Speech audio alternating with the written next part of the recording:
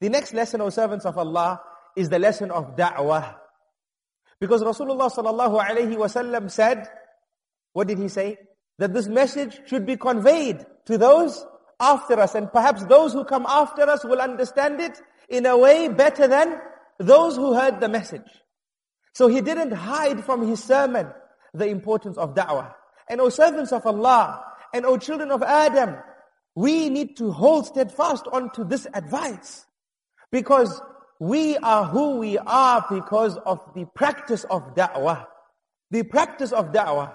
We have been declared the best nation because of da'wah.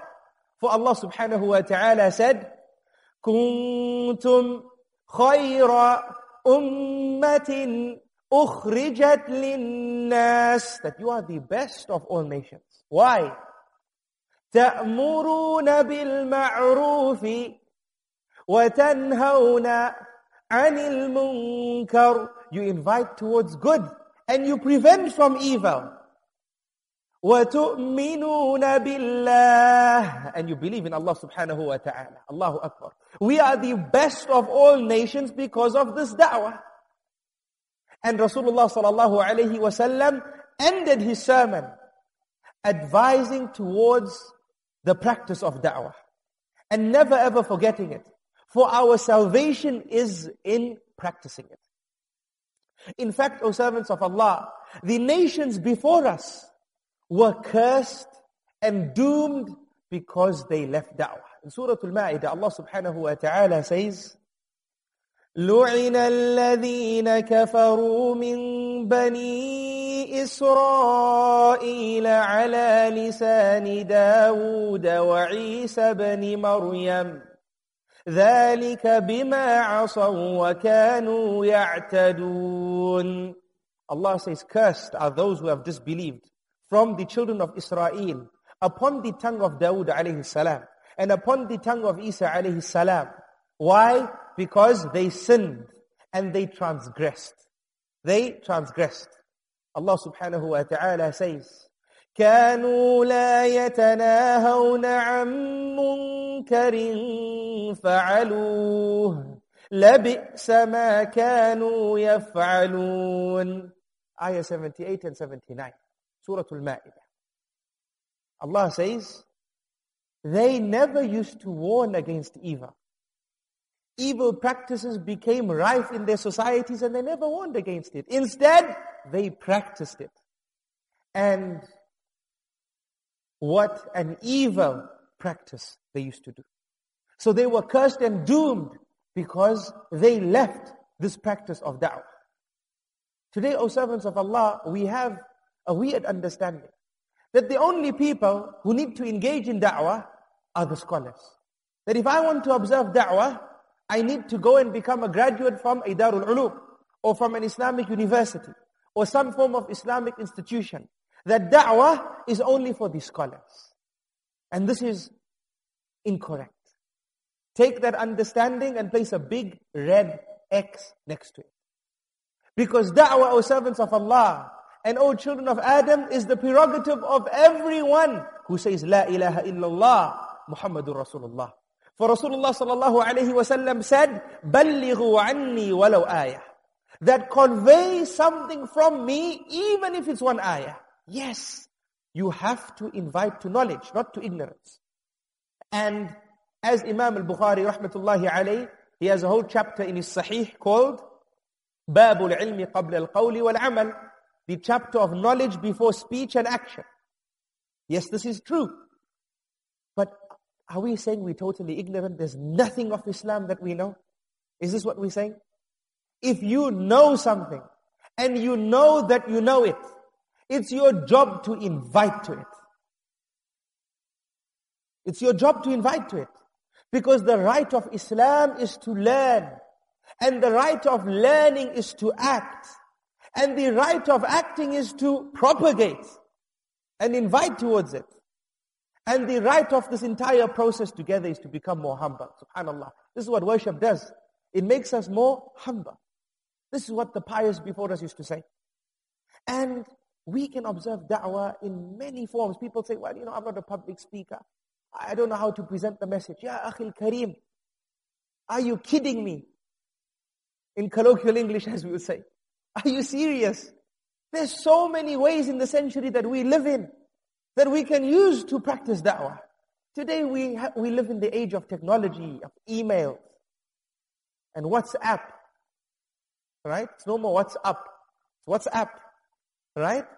And technology, and posts, and brochures, and so on and so forth. There's so many ways you can be a da'i and an inviter to some of the teachings that you know of Muhammad sallallahu alaihi wasallam.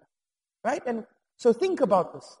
Sometimes it's from da'wah is placing at the bottom of your email some striking message of tawheed, for example, or some striking message of goodness at the bottom of your email. That's it. At the bottom of your email. That whoever this email goes through, they'll read. You don't know. Someone might be affected by it tomorrow. And at the end of the day, it's not for you to convert anybody. It's for you to convey the message. Rasulullah sallallahu alayhi wa sallam was not commanded to convert this ummah. Guidance is from Allah subhanahu wa ta'ala. Thus at the beginning of every speech we say, whoever Allah guides, none can misguide. And whoever Allah misguides, none can guide. But it's your job to convey. Thus convey. When we make the important matter converting, we stop giving the da'wah altogether. Because when we doubt our ability to convert, we leave the means of conversion altogether. And the reality is, O servants of Allah, it was never our job to convert. It was our job to convey. Right? For example, you might have a surgery. You might have an office. It's enough for you to put some pamphlets at the reception with a clever, striking message. Were you created in play? What is the purpose of life? Some message that causes someone to think. This is da'wah. This is da'wah. Right? So don't run away from your obligation, O servants of Allah. And we can become a better ummah. We can become a better ummah if we all together practice this da'wah within our remit and abilities. May Allah subhanahu wa ta'ala grant us the understanding. One thing, brothers and sisters, I forgot to say when we discussed this whole concept of brotherhood is, which I want to say before I end off, I am ending off, is this whole concept of us being an ummah. An ummah. Right? Rasulullah sallallahu alayhi wa sallam, if we analyze deeper, in this sermon, Rasulullah sallallahu alayhi wa sallam is telling us that, you know what? When one person feels hurt, you should feel hurt as well. Irrespective of their country, irrespective of their language, irrespective of their ethnic background, irrespective of their tribe, irrespective of their skin color. And when someone from the ummah is blessed with something, become happy as well and celebrate it. And be happy for them, irrespective of, again, their color, or their ethnic background, or their language, or their country. The Prophet ﷺ has said that Islam has brought you together upon one brotherhood and one sisterhood. And this is the reality, O servants of Allah. This is the reality, O children of Adam. Islam has taught us that we have a link far stronger than the link of blood. Today we always say this is blood. Yes, blood is a strong link. But with Islam we have a link stronger than the link of blood. And that is the link of Tawheed. Coming together under this remit of declaring the wonders of Allah subhanahu wa ta'ala and accepting the prophecy of Muhammad sallallahu alayhi wa sallam. May Allah grant us the understanding. Ameen. These are some of the lessons I wish to share with you, brothers and sisters. As I said, there are many, many, many more lessons that we can take from the speech of the Prophet ﷺ, the words of the Prophet ﷺ. If we taught this lecture in Arabic, then even the Arabic words that the Prophet ﷺ used, why he used this word over that word, or this tense over that tense, we can extract an abundance of lessons, subhana rabbi al-a'la. And perhaps Allah will decree for us to do that one day in the future, inshaAllah. But مَا لَا يُدْرَكْ كُلُّهُ لَا يُتْرَكْ جُلُّهُ, as they say in the Arabic language, that which cannot be done in its entirety should not be left out in its entirety. And walillahi alhamd, Allah subhanahu wa ta'ala blessed us to share some from the much that can be said regarding this particular topic. O servants of Allah and O children of Adam, my dear brothers and sisters, my dear mothers and fathers, this is what Allah subhanahu wa ta'ala has made easy for myself to share with you all, and made easy for us to learn. And sadly, all good things must come to an end. All good things must come to an end. This is the dunya that we live in. We don't live in perpetual bliss, or those things which we love will not last with us perpetually, except with the mercy of Allah subhanahu wa ta'ala. Jannah is that place. And inshallah, Allah will grant us Jannah, bi'idhnillahi ta'ala.